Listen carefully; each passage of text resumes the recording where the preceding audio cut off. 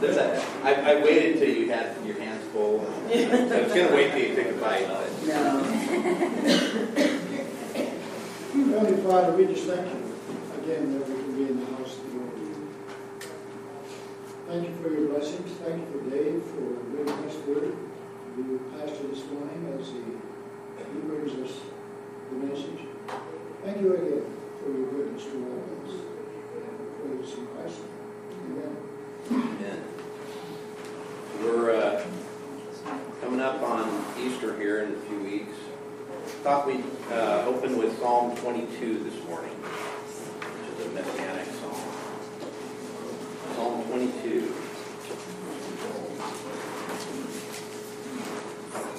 Which is a fairly long psalm, but nonetheless, we'll go and start with that. Whoever gets there first can read it out. My God, why have you forsaken me? Why are you so far from saving me, so far from the words of my groaning? Oh my God, I cry out by day, but you do not answer, by night, and am not silent. Yet you are enthroned as the Holy One. You are the praise of Israel. In you our fathers put their trust. They trusted and you delivered them. They cried to you and were saved. In you they trusted and were not disappointed. But I am a worm and not a man, scorned by men and despised by the people. All who see me mock me. They hurl insults, shaking their heads. He trusts in the Lord. Let the Lord rescue him. Let him deliver him, since he delights in him.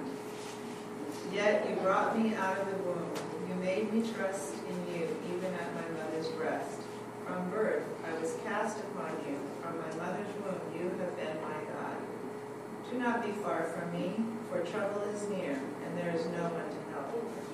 Many bulls surround me. Strong bulls of Bashan encircle me. Roaring lions, tearing their prey, open their mouths wide against me. I am poured out like water, and all my bones are out of joint. My heart is turned to wax, and melted away within me. My strength is dried up like a potsherd, and my tongue sticks to the roof of my mouth. You lay me in the dust of death.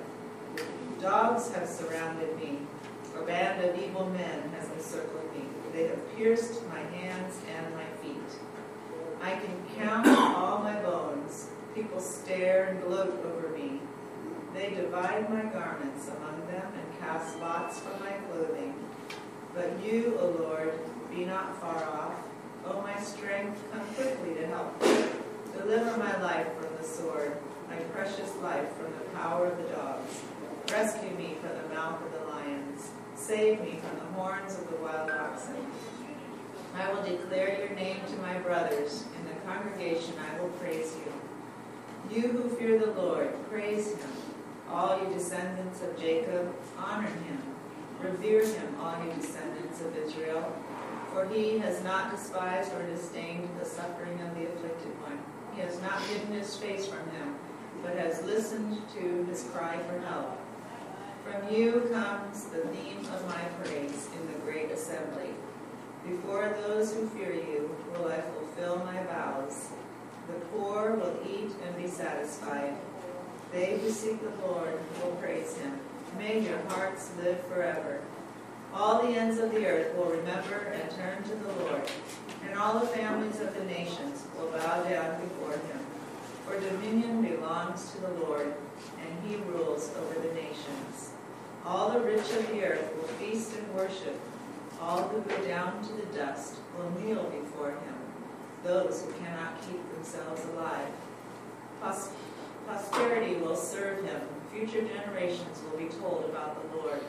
They will proclaim his righteousness to the people yet unborn, for he has done it. Amen. Anybody know why that's considered a messianic psalm? Some stuff about makes you think about Jesus. Sure does. Piercing. And then where we're at is we're in John chapter 14, which is what some people would call the upper room discourse. It it starts at a Passover meal in celebration and remembrance of what God has done in delivering his people. And Jesus is spending this with his intimate associates, the 12 that he chose. And in the midst of that, he's pouring out his life. He's pouring out his life as a drink offering to the Lord. And what he's about ready to do, in less than 24 hours, he'll be arrested and tried and beaten and hung on a cross and will die. And you see that this psalm really kind of covers the kind of grief and cry of the heart that Messiah would have had as he was going through that. And yet he went through it with full knowledge. He knew that that they were going to surround him as a bunch of enemies, that they were going to take his clothing and cast lots for them so that they wouldn't be torn in fulfillment of prophecy, that he would be, as it's talked about here, where he's on the cross, all his bones are out of joint, his heart is out of wax, his strength is dried up, his tongue cleaves to his jaws or the top of his mouth. All of that Jesus knew when he was in that upper room with his disciples and celebrating the Passover meal. And he knew that he was the Passover lamb for not just the nation of Israel, but for all of God's people in the world. And we understand that the nation of Israel had a particular role in representing God to the world as a nation of priests. But what Jesus was doing, he was doing for all. And as I mentioned when we got to chapter 13, one of my favorite verses in John and maybe in the Bible, because it really shows the heart of God. In chapter 13, verse 1 says, "Now before the feast of the Passover, Jesus, knowing that his hour had come, that he would depart out of this world to the Father, having loved his own who were in the world, he loved them to the end," or to the uttermost. And then we went through in the upper room discourse of John, and John is fulfilling that theme that he declares at the end of his gospel, which I said I would read every week, so I'm going to read it again this week. If you want to know what John is about, you go to John chapter 20, verse 31, and I'm going to back it up one verse to give you a little context. It says, "Therefore many other signs Jesus also performed in the presence of the disciples, which are not written in this book, but these have been written so that you may believe that Jesus is the Christ, the Son of God, and that believing you may have life in his name." So it's not just about knowing who Christ is, but it's about being transformed in that knowledge. Sometimes we call it the journey from the head to the heart, where it actually transforms our life.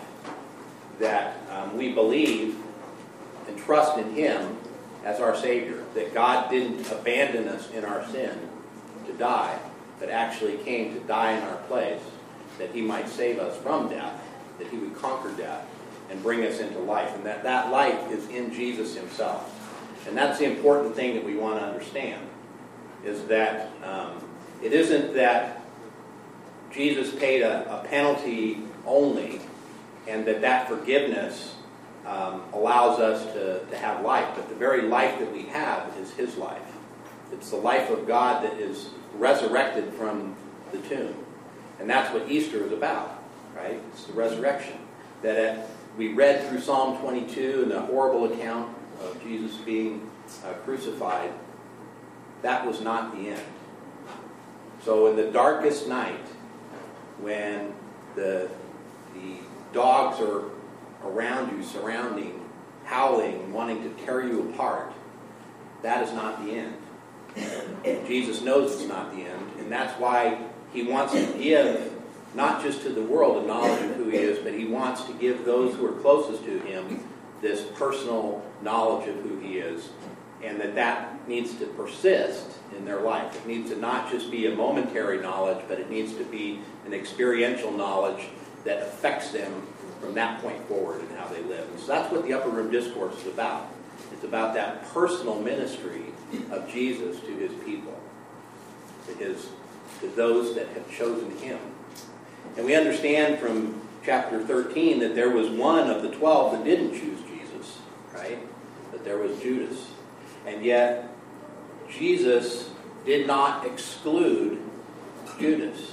Rather, he washed his feet, gave him a place of honor at the table. And I personally believe that if Judas would have come back to Jesus, even after betraying him, that Jesus would have restored him too. I say that because there was another at the table who said he would be faithful and true to Jesus, Peter, that would, in less than 12 hours, deny him, right? And would deny him publicly, and he would deny him so loud, it was like a stream of curses coming off the lips of a sailor about this man Jesus. I don't know the man, right? And yet, Jesus would go out of his way to restore Peter. Yes? The interesting thing about Peter is a man after my own heart, I'm afraid. But at least he was following Jesus. The rest of the disciples were there. Right. They were like John. Yeah. You know, so, Except for John. well, I don't know what John did after. Well, He doesn't put it in his book here. it doesn't. But one of the things you see in this book is you see a first-hand account of what's going on in those last hours. And the reason you have a first-hand account is because there was one who was there, and that was John. So let me tell you a little bit about John, a little bit about Peter. So John and Peter were like this. They grew up in the town of Bethsaida, which is on the north of the Sea of Galilee, is a fishing village, and they were from two fishing families. So there was Peter and Andrew and John and James, the son of Zebedee, sometimes called the sons of thunder, right? Because they were a rowdy bunch. And so these were, you know, even though they were good Jews in the sense of that they respected the heart of the Jewish religion, the worship of Yahweh, and they were nonetheless sailors, right? They were fishermen. So they were pretty rowdy folk. And it's interesting that Jesus called them out. Well, Peter gets introduced to Jesus by his brother Andrew, who was with John at the very beginning. So John and Andrew were the two disciples that were following John the Baptist. We read about this in chapter 1 of John.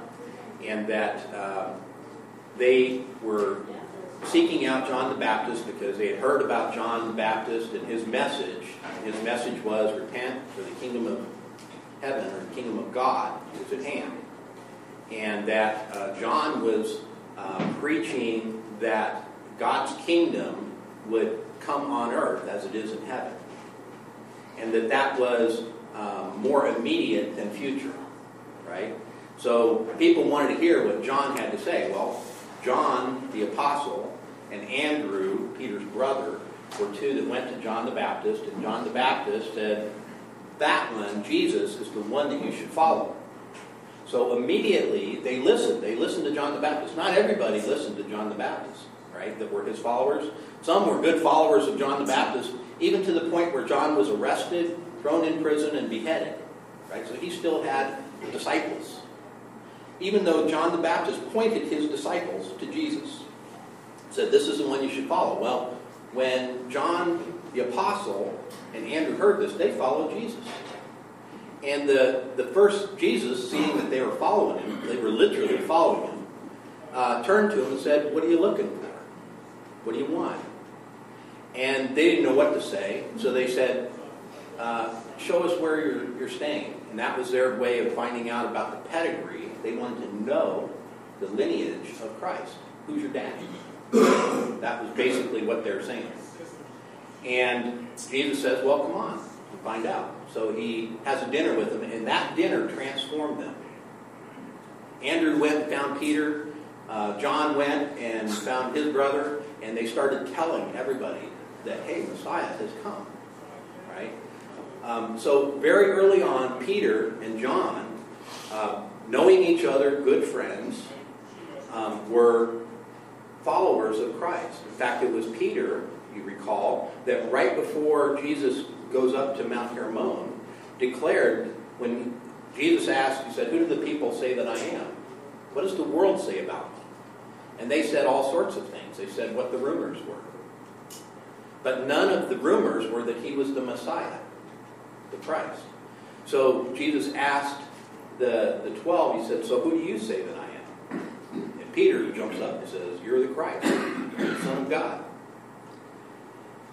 And Jesus acknowledged that. So he acknowledged within his tight group that in fact he was that one that the prophecies had talked about and that he had demonstrated in his ministry. He then went up on the mountain. And who went up with him? Peter and John. And James, right?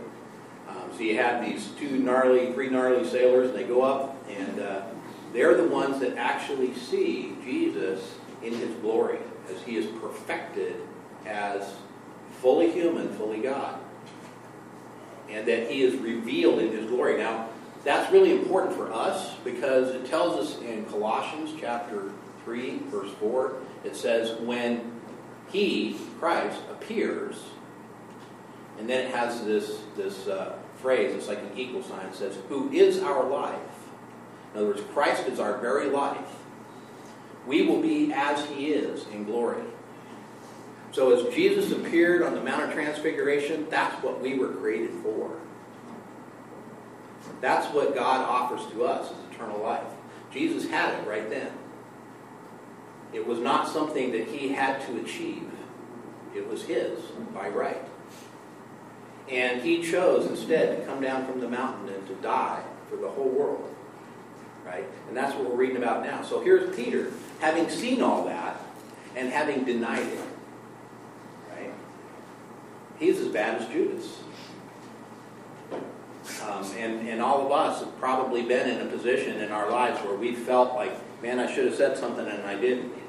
I just denied Christ, either by my silence or by my active voice.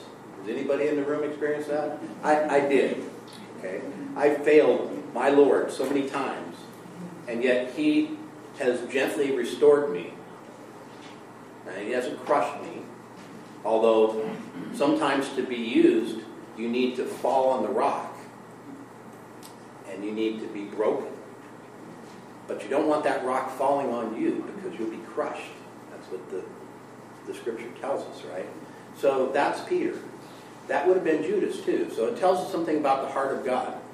So after he explains the love that he has for his people and shows them what it is that he is about to do and what they should do, and then gives them a command, do likewise, right?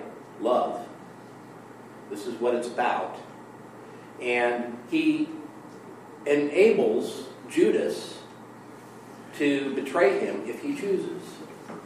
But in the process of doing that, he gives him everything. Like I say, he washed his feet, he gave him a place of honor at the table, and he provided for him. He gave him a morsel dipped, right? The bread that was dipped in that which would be the oil and the bitters that they as part of that Seder dinner. That's what was given to Judas. That sure enough, it was bitter, but it was also the way of deliverance. And so Judas then chooses to betray him. Jesus then recognizes, now this is really heavy on Jesus' heart. So we read that in Psalm 22. That's the heaviness of heart that Jesus must have had as he was sitting there. And yet we read through how he loved them to the uttermost, eternally. And we get to chapter 14, and I'm going to read through it. And I made a comment last week that chapter 14, verse 6, is one of those special, in my book, special verses of doctrine. Critical doctrine. Critical into our understanding of who Christ is, what he's done for us. And in that critical doctrine passage, there are 0 variant readings. So I mentioned last week that if you take what is our New Testament, made up of over 20,000 different manuscripts, different portions of texts and complete texts, codices, and of those, throughout history, there have been transcription errors, as they get copied repeatedly before the printing press, or even with the printing press, you get transcription errors from time to time. Or that they might have margin notes that get included. They have all sorts of different corruption of the text that can occur. In this verse, 14 verse 6, there are 0. That means God wanted to preserve this for us so that we would know with certainty. We may have questions about smaller issues of doctrine, but about major issues of doctrine and salvation, we have 0 question. So I'm going to go ahead and read chapter 14, and then we'll pick up. So, do not let your heart be troubled. Believe in God. Believe also in me. And I would take one step back. It can be interpreted as 2 imperatives. Believe in God as a command. Believe also in me as a command. Or it can be interpreted as a statement. You believe in God. And an imperative. Believe also in me. And that's the way I would suggest it is. You believe in God. Believe also in me. In my Father's house are many dwelling places. If it were not so, I would have told you. For I go to prepare a place for you. And if I go to prepare a place for you, I will come again and receive you to myself, that where I am, there you may be also. And you know the way where I am going. Thomas said to him, Lord, we do not know where you are going. How do we know the way? Jesus said to him, I am the way, and the truth, and the life. No one comes to the Father but through me. If you had known me, you would have known my Father also. From now on, you know him and have seen him. Philip said to him, Lord, show us the Father, and it is enough for us. Jesus said to him, have I been so long with you, and yet you have not come to know me, Philip? He who has seen me has seen the Father. How can you say, show us the Father? Do you not believe that I am in the Father, and the Father is in me? The words that I say to you, I do not speak on my own initiative, but the Father abiding in me does his works. Believe me that I am in the Father, and the Father is in me. Otherwise, believe because of the works themselves. Truly, truly, I say to you, he who believes in me, the works that I do, he will do also. And greater works than these he will do, because I go to the Father. Whatever you ask in my name, that will I do, so that the Father may be glorified in the Son. If you ask me anything in my name, I will do it. If you love me, you will keep my commandments. I will ask the Father, and he will give you another helper, that he may be with you forever. That is the Spirit of truth, whom the world cannot receive, because it does not see him or know him. But you know him, because he abides with you and will be in you. I will not leave you as orphans. I will come to you. After a little while, the world will no longer see me, but you will see me. Because I live, you will live also. In that day you will know that I am in my Father, and you in me, and I in you. He who has my commandments and keeps them is the one who loves me. And he who loves me will be loved by my Father, and I will love him and will disclose myself to him. Judas, not Iscariot, said to him, Lord, what then has happened that you are going to disclose yourself to us and not to the world?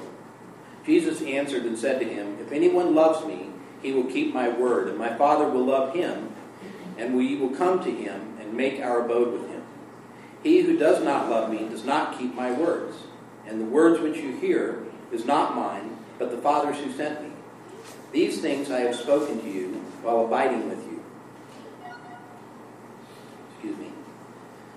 But the Helper, the Holy Spirit, whom the Father will send in my name, he will teach you all things, and bring to your remembrance all that I said to you. Peace I leave with you. My peace I give to you. Not as the world gives do I give to you. Do not let your heart be troubled, nor let it be fearful. You heard that I said to you, I go away, and I will come to you. If you loved me, you would have rejoiced, because I go to the Father, for the Father is greater than I. Now I have told you before it happens, so that when it happens you may believe. I will not speak much more with you, for the ruler of this world is coming. He has nothing in me. But so that the world may know that I love the Father, and I do exactly as the Father commanded me. I screwed up that. Let me read it correctly. I will not speak much more with you. The ruler of the world is coming, and he has nothing in me. But so that the world may know that I love the Father, I do exactly as the Father commanded me. Get up, let us go from here. So at this point, he's moving from where they were having dinner, and he's starting his walk to the Garden of Gethsemane. Because that was about the furthest distance that they could travel as part of this holy process of the Passover meal. So they had similar restrictions about what they could do in the process of this feast, and how far they could travel and that kind of stuff. So they basically had to get everything prepared ahead of time so that they could share in this meal and that they could celebrate the Passover. And part of that meant that they couldn't travel long distance. So the furthest he could have gone would have been from where he was at having this meal through the temple, the temple platform, right across the next to the temple, out the eastern gate of the Temple Mount, down the Kidron Valley, and up to a garden area where there was an olive grove called the Garden of Gethsemane. And it's about a third of the way up the Mount of Olives.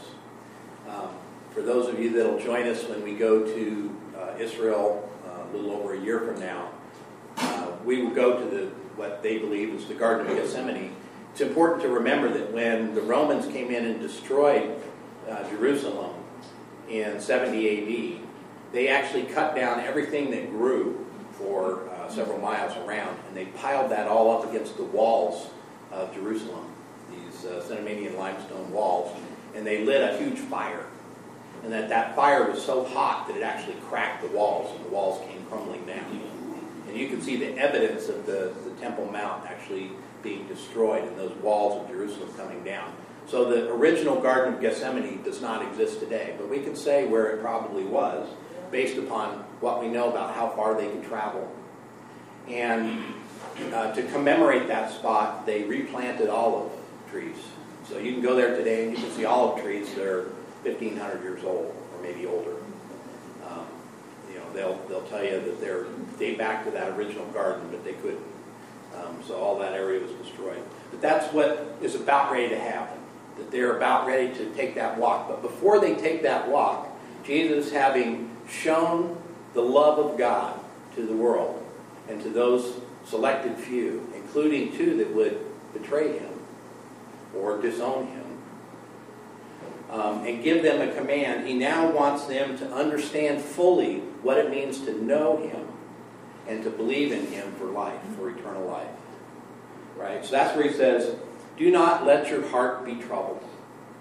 You can have peace in this. There's a lot of things that are happening in the world you can have no peace in.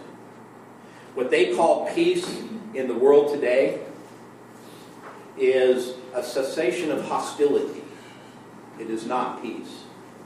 If it was true peace, people would have a satisfaction in God.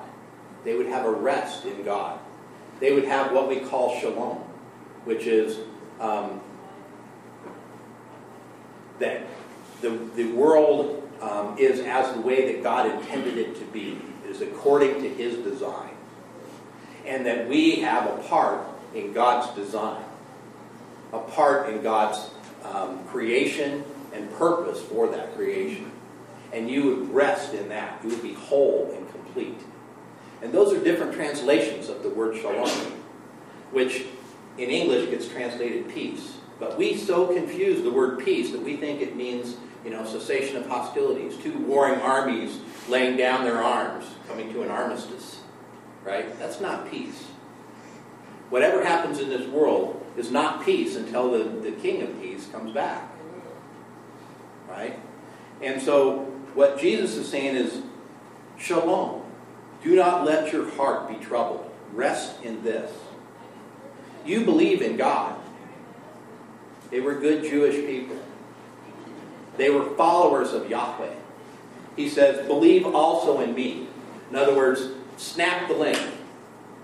If you trust God as your Savior, I am the one from God who saves you. Believe in me. Trust in me. That's the commandment here. In my Father's house are many dwelling places. If it were not so, I would have told you, for I go to prepare a place for you. So, this has to do with the culture of the day. The culture of the day was that when a relationship would mature such that the chosen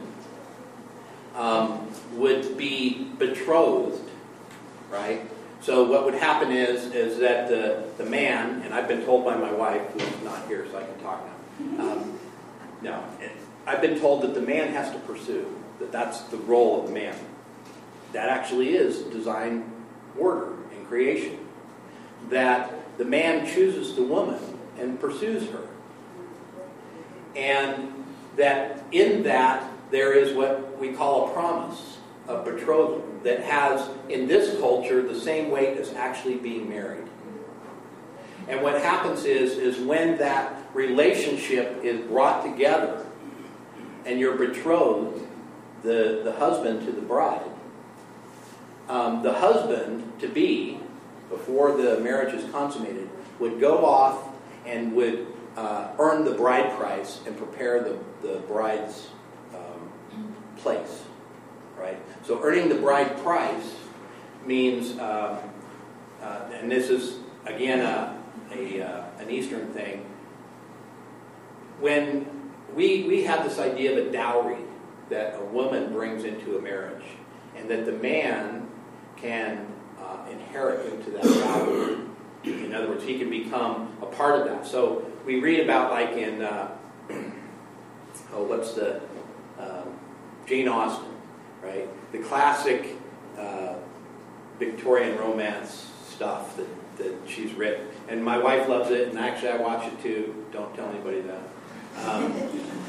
Because I love a good love story, right? I really do. But one of the things that you'll see there is that people would marry, men would marry a rich woman, because that was one way of elevating their status and ensuring for their survival. Now sometimes the man came with money and pursued the woman, and that's the case in Pride and Prejudice, right? So you have a woman who, even though she's noble, has no resource, and the man chooses her anyway, which is unusual. She has nothing to give him. She has no dowry. Well, in Eastern culture, it's the exact opposite way around. The man has to pay the bride's family for the loss of that woman to the family. He has to pay a bride price. He has to provide adornment for his bride. He needs to provide, the clothing that would be worn in the marriage ceremony. There would be jewelry and stuff like that associated with it. So as this is, you see the same kind of culture when I was in Africa, where I worked with a guy and he was betrothed to get married. He said, I got to go earn my cows. He would have to actually present cows to the bride's family. And so Karen took many cows. I had to earn many cows in order to marry Karen, because she knew about Eastern culture and she knew my appreciation for that. So I had to pay the bride price. That's what this is about. This is about the groom going away to earn the bride price and to prepare the place that they would live. And the way that they did that is that the son who had the inheritance would take the family estate and build on a house for him and his bride. And they would raise their family there under their father's shadow. Right? So this is something that's what Jesus is saying. He's saying, I'm going away to prepare a place for you. I'm going away to finish that bride price. Right? And he mentions, he says, in my Father's house are many dwelling places. If it wasn't that way, I would have told you. In other words, he's a true man. He's not going to lie to him. His father is rich. His father owns the cattle on 1,000 hills, right? So he is truly a rich man. But nonetheless, he is going to build a house for you. That's what he's telling him. I'm going to build a house such that I can bring my bride to that house. That's what I'm going to do right now. I'm providing an eternal dwelling. Now, if you recall the promise that was given to Abraham, it was threefold. Does anybody remember the threefold promise to Abraham? I do it as 3 Ps. That there would be God's people in God's place with God's presence. So what that means is that God chooses you as the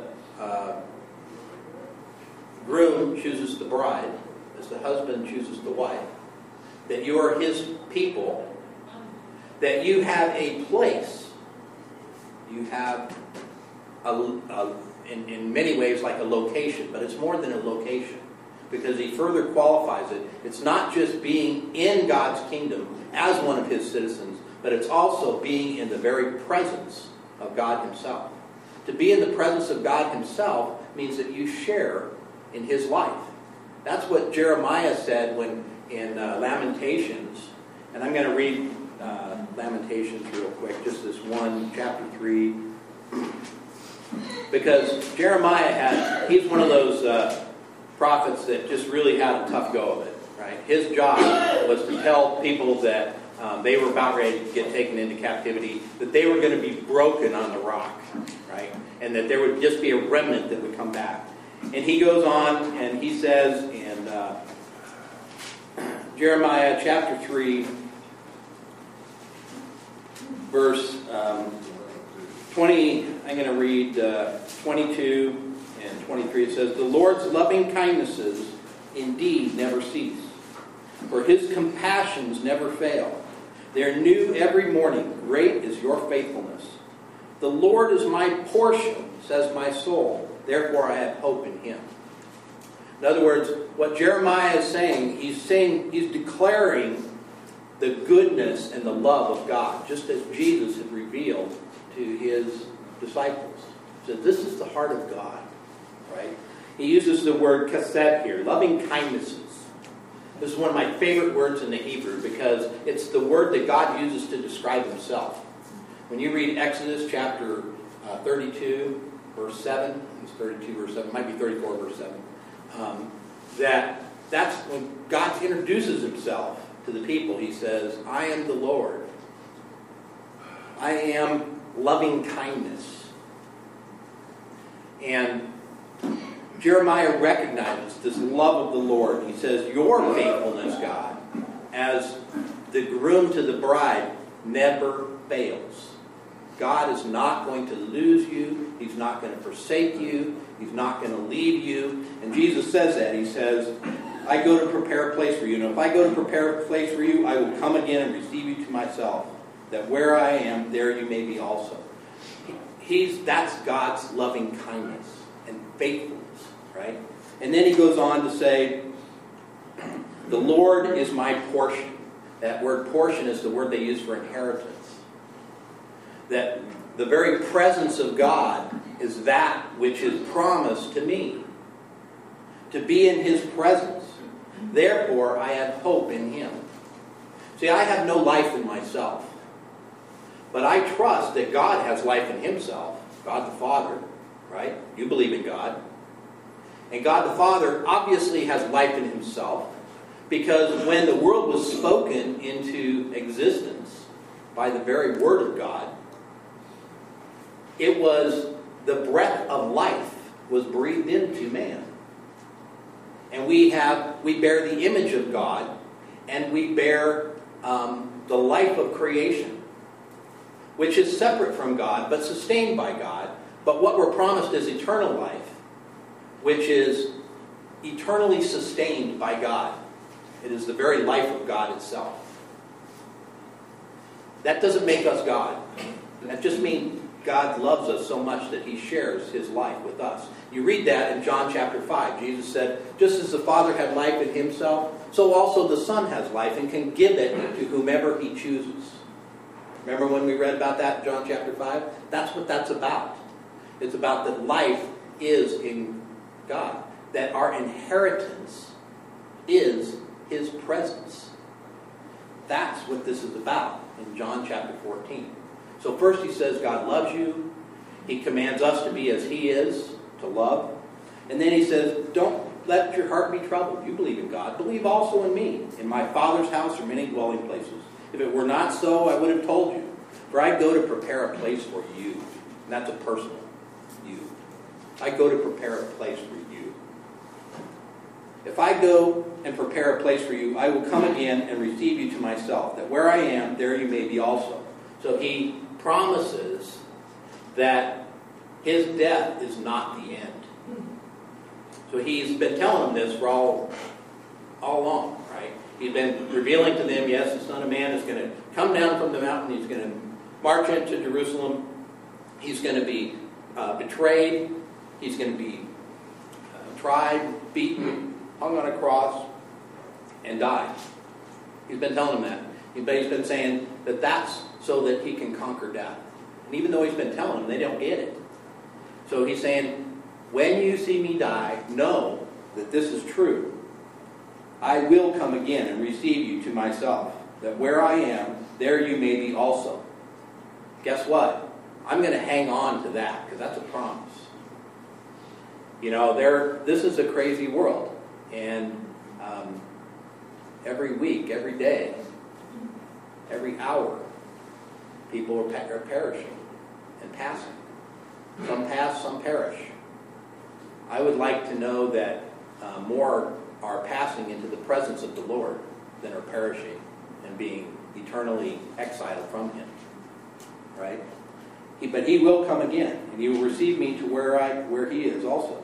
He says, and you know the way where I'm going. Why would they know the way? Because he told them. He's been showing them. He's been speaking to them. He's been speaking to them from the prophets. He's been speaking to them from the law. You recall when he went up to the Mount of Transfiguration, there were two that met with him there. Moses and Elijah. A prophet and a priest. The author of the law and the one who represented the prophetic revelation of God to the people. Elijah, great prophet. So the prophet and the law have been speaking about who the Messiah is from the very beginning. You've got to remember, Moses wrote, in the beginning God. In the beginning God created the heavens and the earth. Right? So there's been this revelation to us from God, a special revelation that covers all of time. Right? And here we are. He says, you know the way where I'm going. And Thomas, and I love Thomas, we sometimes call him Doubting Thomas, because he's the one that said, unless I can put my hand in his side and put my fingers in his hand and see the actual nail holes, I won't believe. Right? We call him Doubting Thomas. Thomas was one that wanted to make his certainty certain. Right? He was. It's not that he didn't believe. It's that he wanted to know intimately the Lord the way that Peter did. He wanted to be able to declare, I will not ever leave you or forsake you. I will lay down my life for you, which Thomas did, by the way.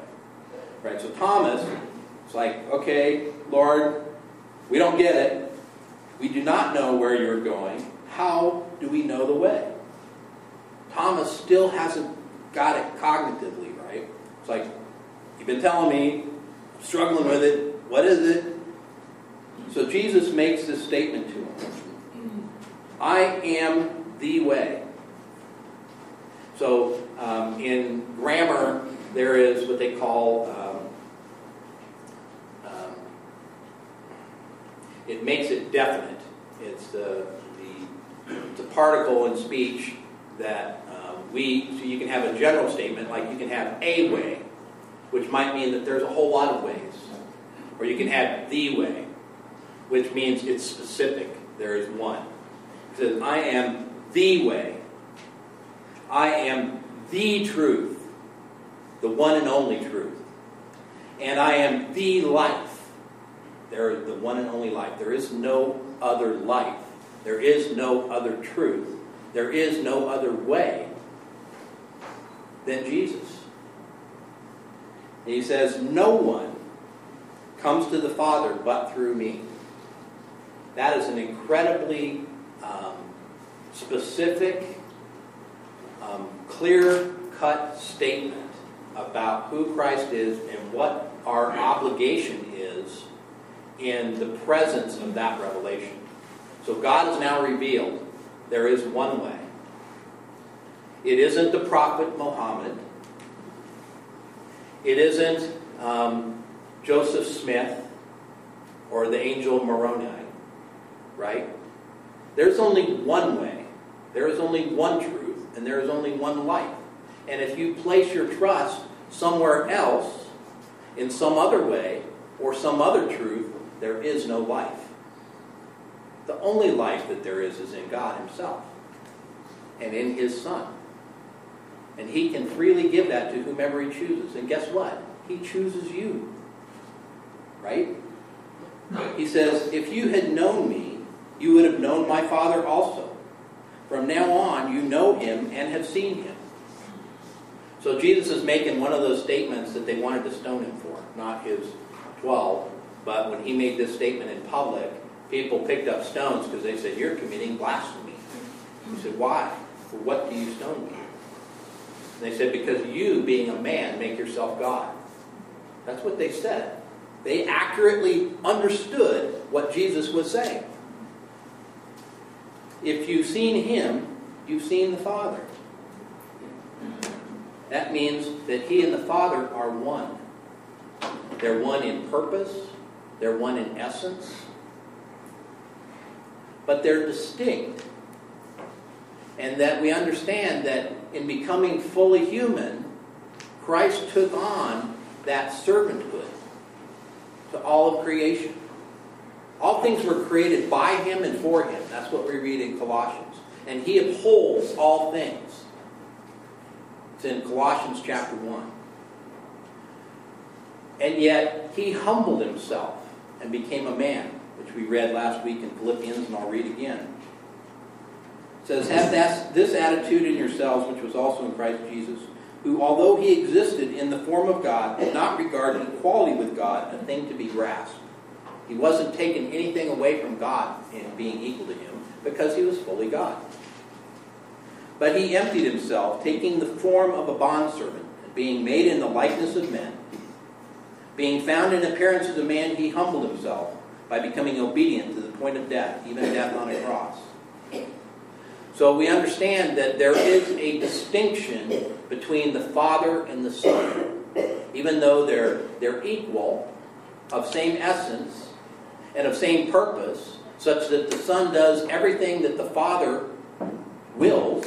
Whatever the Father's will is, the Son does it. Right? And yet they're distinct. The Son takes on humanity fully to the point of death. Death on a cross. He humbled himself. He washed the feet of his disciples. He is the servant. In fact, Isaiah calls him the suffering servant. That's what we read in Isaiah 53. It's about the suffering servant. Right? So you see two parts of the Godhead here. You see, from now on, you know him and have seen him. And Philip said to him, show us the Father, and it is enough for us. In other words, you got Thomas trying, he's like wrestling with this heavy-duty theology at a time when they're about ready to get scattered. So a lot is going on politically. These guys are under pressure, just as Jesus is under pressure. They know that they're hiding out, that Jesus is sitting there stirring the pot. Every day he goes out, goes up to the Temple Mount and preaches, more people get ticked off because he's declaring a truth they don't want to hear.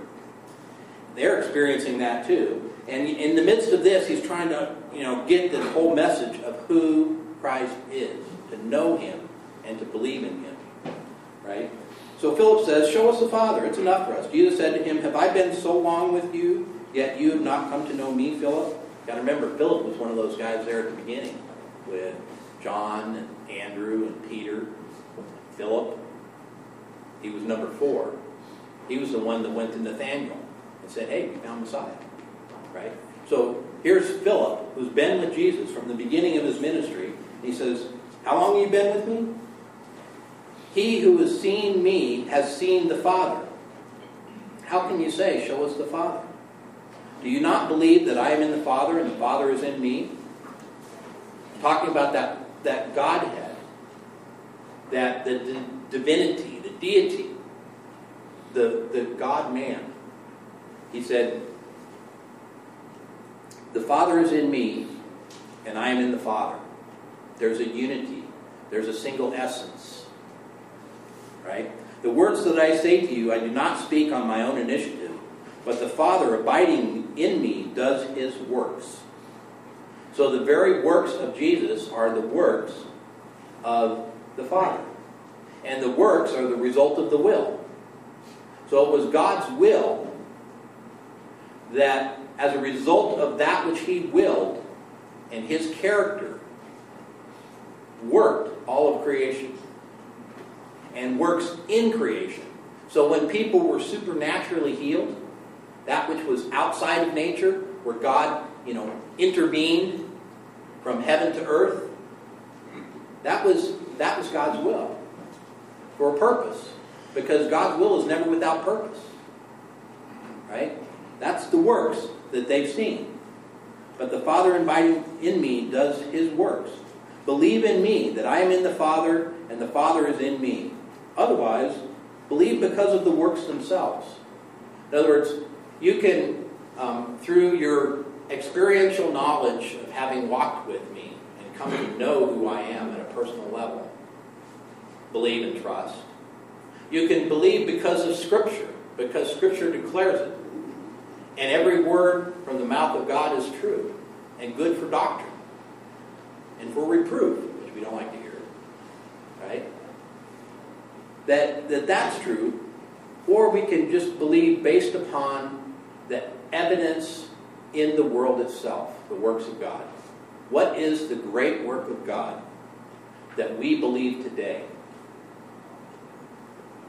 It's coming up here in a few weeks. There's been no greater work where one who had died was raised from the dead, never to die again, but ascended into heaven. That's what happened when God conquered death. It was conquered once for all time, is what it says in Hebrews. That truly the enemy of sin in creation, the result of sin is death, has been conquered. This is the conquering king. So when you see him again, guess what? The conquering king returns. And he's going to put down that which is against his kingdom. So you're going to have a return of the king. But he's saying, you can believe that I'm in the Father and the Father's in me, or you can just believe the works themselves. Truly, truly, I say to you, he who believes in me, the works that I do, he will do also. And greater works than these he will do, because I go to the Father.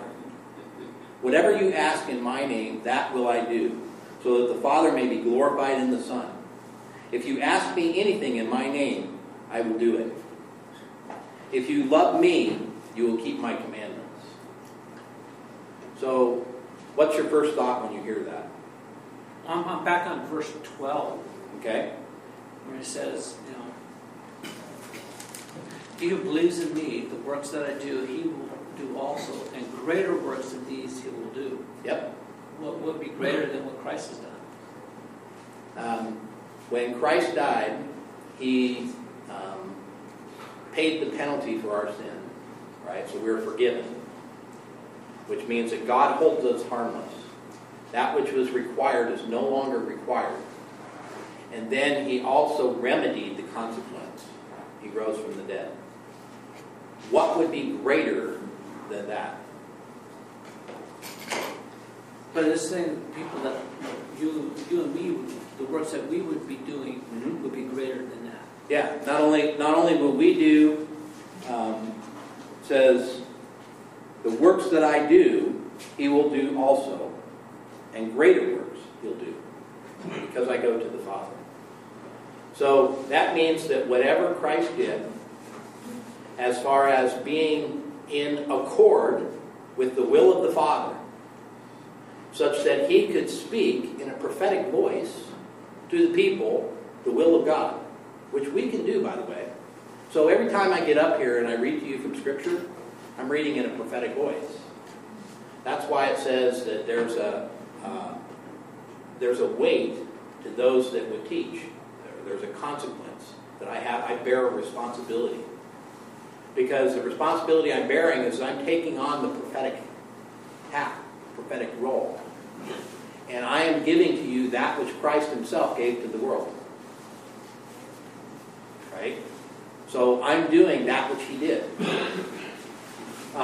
When we gather around a person who is ill, and we anoint them with oil, and we pray for their healing, and they're healed, who does the healing?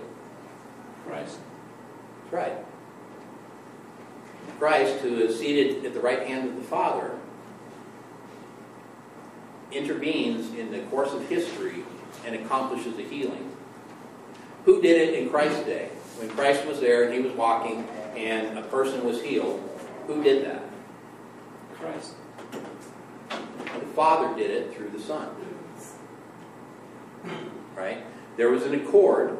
If you've seen me, you've seen the Father. Between the Father and the Son, such that the Son does exactly what the Father wills. And he speaks exactly what the Father speaks. We can do that. Now, if it's not God's will that a person be healed from a physical malady, but rather they be healed from a spiritual malady, that's God. I cannot understand fully the will of God. I can only understand that which is revealed to me. And he says, guess what? Not everything's revealed to you. You know, we can't know the mind of God. But nonetheless, we can love as Christ loved. And we can give our life as he has given his life. And the greater thing that happens is that the whole world can be saved through his ambassadors. Wow. Talk about an individual responsibility. So everybody that's hearing this message is actually doing a greater work when they repeat it. When someone who is lost and perishing comes into eternal life and knows the presence of God for eternity, receives the promise in full, has an inheritance, that is a greater work. And he can do that because he goes to be with the Father. So when he goes to be with the Father, if you read Daniel 7:13, it talks about one like a son of man who is presented before the Ancient of Days. And to him is given a dominion. Right?